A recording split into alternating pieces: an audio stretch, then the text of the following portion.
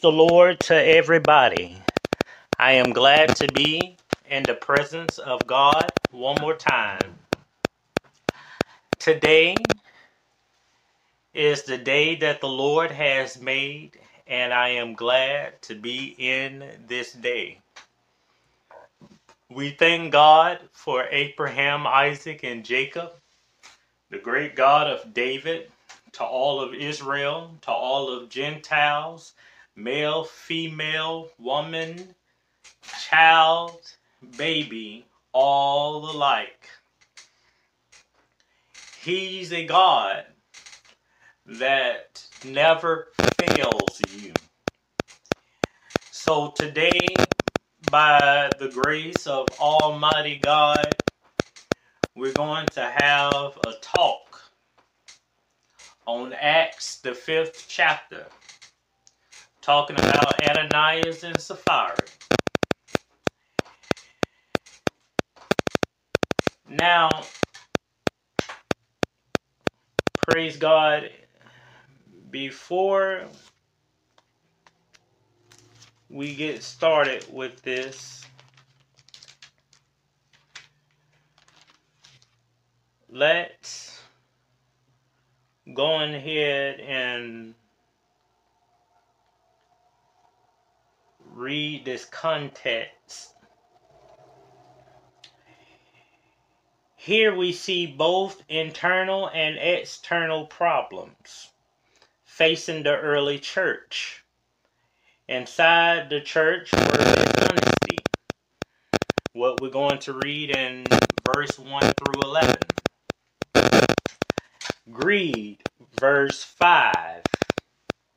chapter 5, verse 3 says, Then Peter said, Ananias, how is it that Satan has so filled your heart that you have lied to the Holy Spirit and have kept for yourself some of the money you received for the land?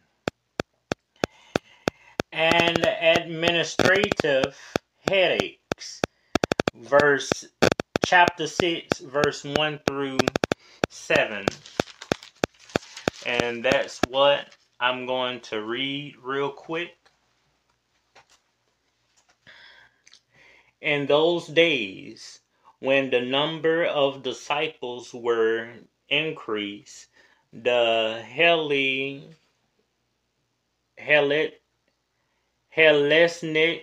Hellenistic Jews, Hellenistic Jews among them complained against the the Jews because their wisdom were being overlooked in the daily distribution of food. So the 12 gathered all the disciples together and said, It would not be right for us to neglect the ministry of the Word of God in order to wait on tablets. Brothers and sisters, choose 7 men from among you who are known to be full of the Spirit and wisdom. We will turn this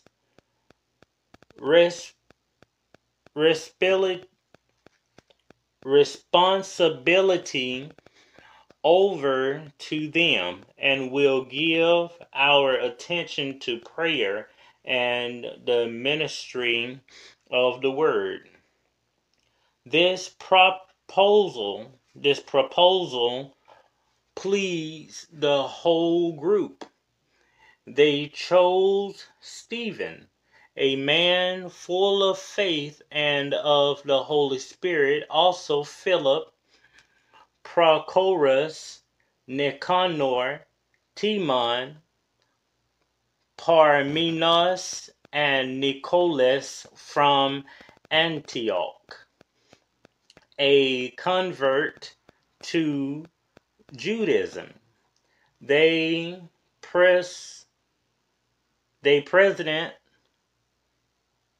presented these men to the apostles, who prayed and laid their hands on them. So the word of God spread. The number of disciples in Jerusalem increased it rapidly, and a large number of priests became obedient to the faith. Now,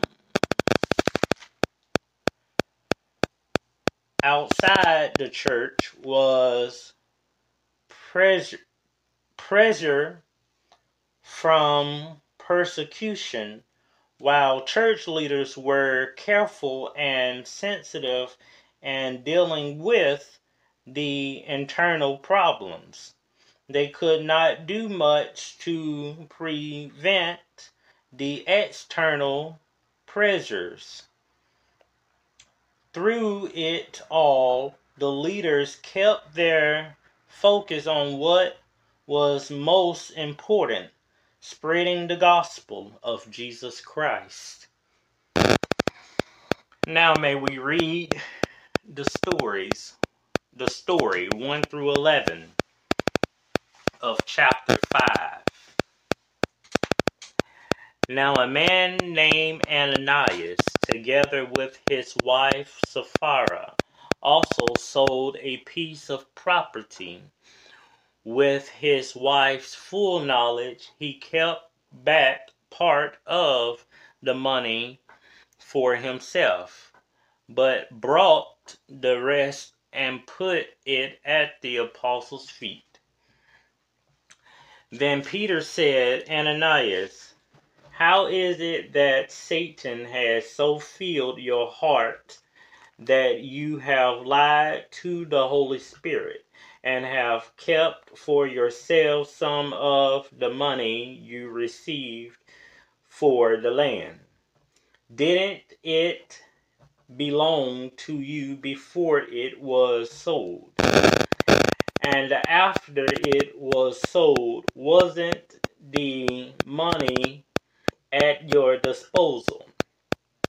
What made you think of doing such a thing? You have not lied just to human beings, but to God. When Ananias heard this, he fell down and died. And great fear seized all who heard what had happened. Then some young men came forward, wrapped up his body, and carried him out and buried him. About 3 hours later, his wife came in. Not knowing what had happened, Peter asked her, tell me, is this the price you and Ananias got for the land? Yes, she said. That is the price. Peter said to her, how could you conspire to test the Spirit of the Lord? Listen, the feet of the men who buried your husband are at the door, and they will carry you out also. At that moment, she fell down at his feet and died. Then the young men came in, and finding her dead, carried her out and buried her beside her husband. Great fear seized the whole church and all who heard about the events. Chapter 5, 3 through 11, which we just got through reading. The sin Ananias and Sephora committed was not stinginess, or holding back part of the money, whether to sell their land and how much to give was their choice.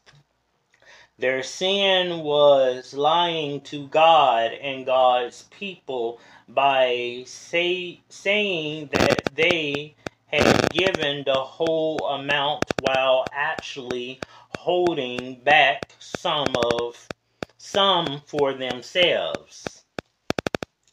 They were trying to make themselves appear more generous than they fully were.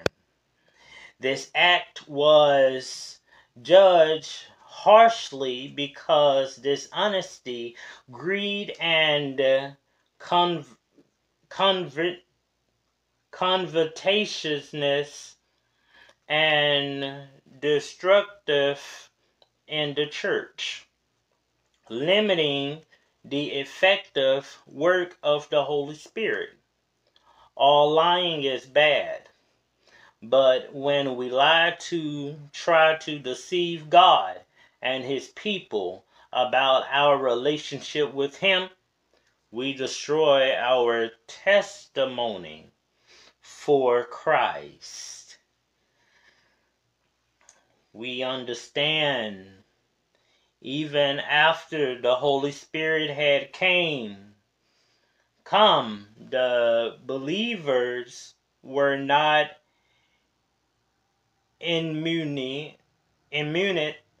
so Satan's temptations, although Satan was defeated by Christ at the cross, he was still effectively trying to make the believers stumble, as he still does today. Satan overthrow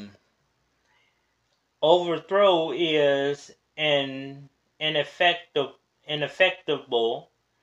but it will not occur until the last days, when Christ returns to judge the world. We look at Revelations chapter 20. Praise God. Revelations chapter 20 verse 10 tells us, "And the devil who deceived them was thrown into the lake of burning sulfur, where the beast and the false prophet had been thrown. They will be tormented day and night forever and ever." Thank you. May God bless you. May God keep you from lying to God and the people of God. It's time to stop lying to God. Praise God.